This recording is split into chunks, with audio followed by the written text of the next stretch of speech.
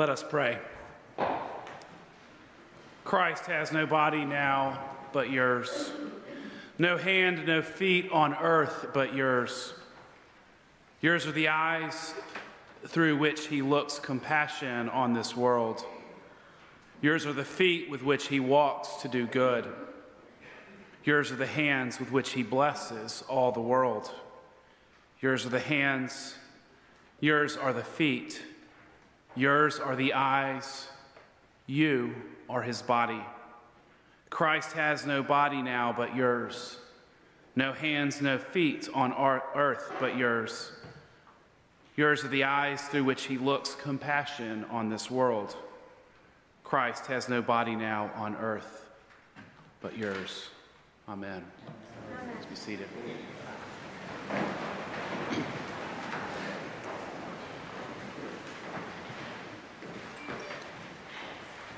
That is a prayer that is attributed to Saint Teresa of Avila, a Spanish nun who lived in the 16th century. When we were reviewing our liturgies for this week, it's the prayer that Catherine suggested that we use at our Celtic service for this Consecration Sunday. It's the prayer that after the plate comes forward, we will hold that plate at 5 o'clock and say those very words. A different prayer this morning, although I hold this prayer up for us as a window into the Christian life. When I printed off the prayers, I left them on my desk accidentally. And so this prayer has been a sort of backdrop this week. In between emails and meetings, those words coming off of the page is a gentle and persistent prayer. It's been moving to consider what it means to be faithful, what it means to live out our life as the body of Christ.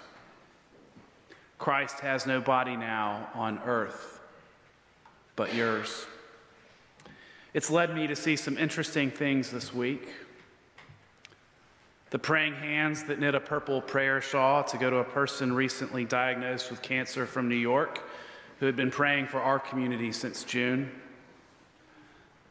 To see the hands that hang the drywall at Grace Works in Woodlawn, or the eyes that look with compassion upon our sisters and brothers in Avondale, and those eyes that notice when people are experiencing pain and hardship in our own community.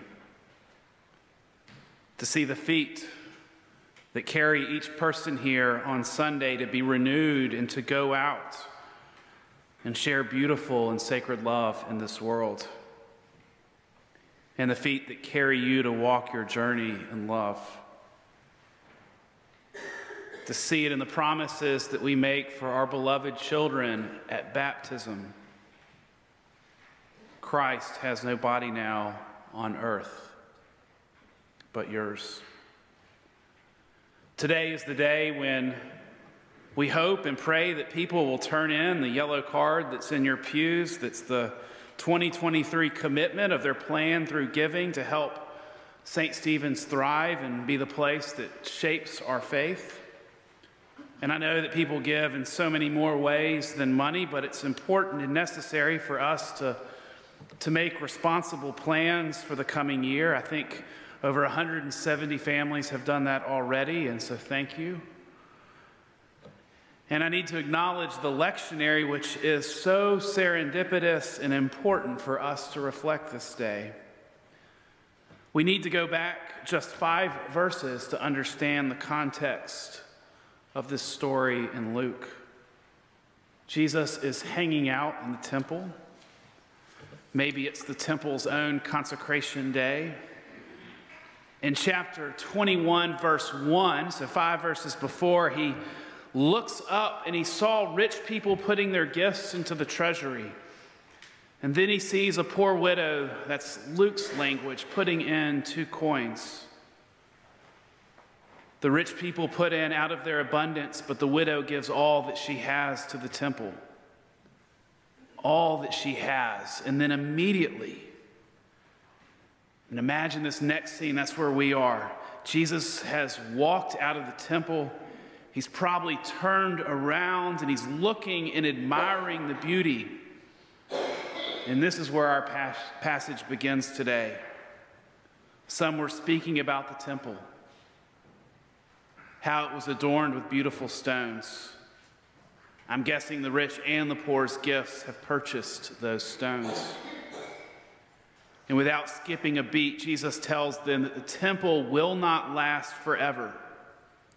This beautiful thing made by human hands and supported by the community of the faithful will come tumbling down. It's not permanent.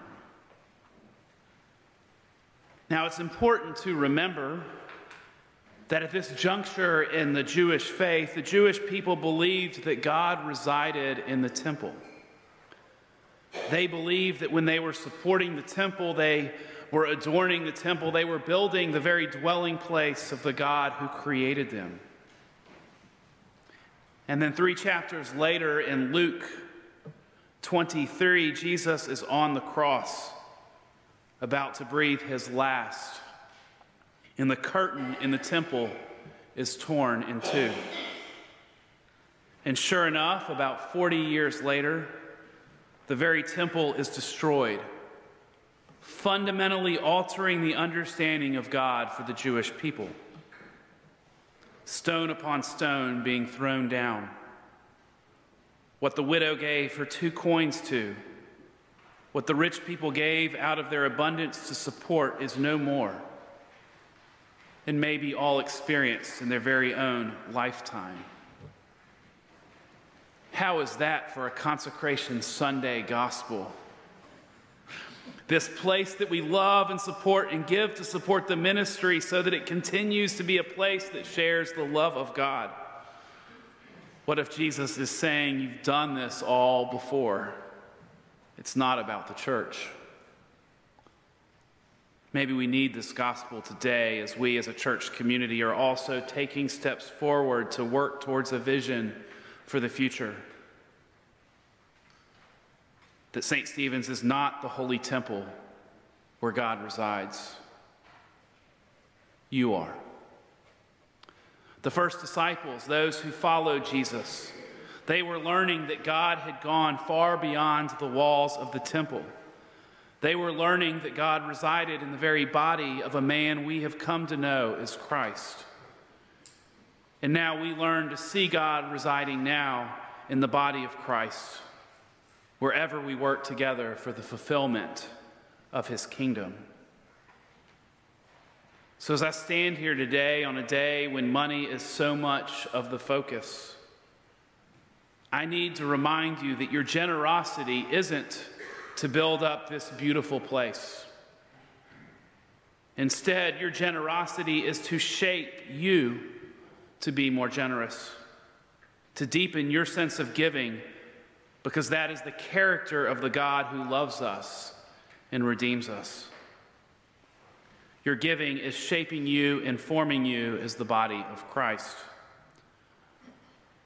Our gospel today pivots to a remarkably hopeful proclamation. The message moves from wars and insurrections, earthquakes and plagues, to paving the way of life. I like the words of the last verse in this passage, and I think the ESV translation gets it a little better.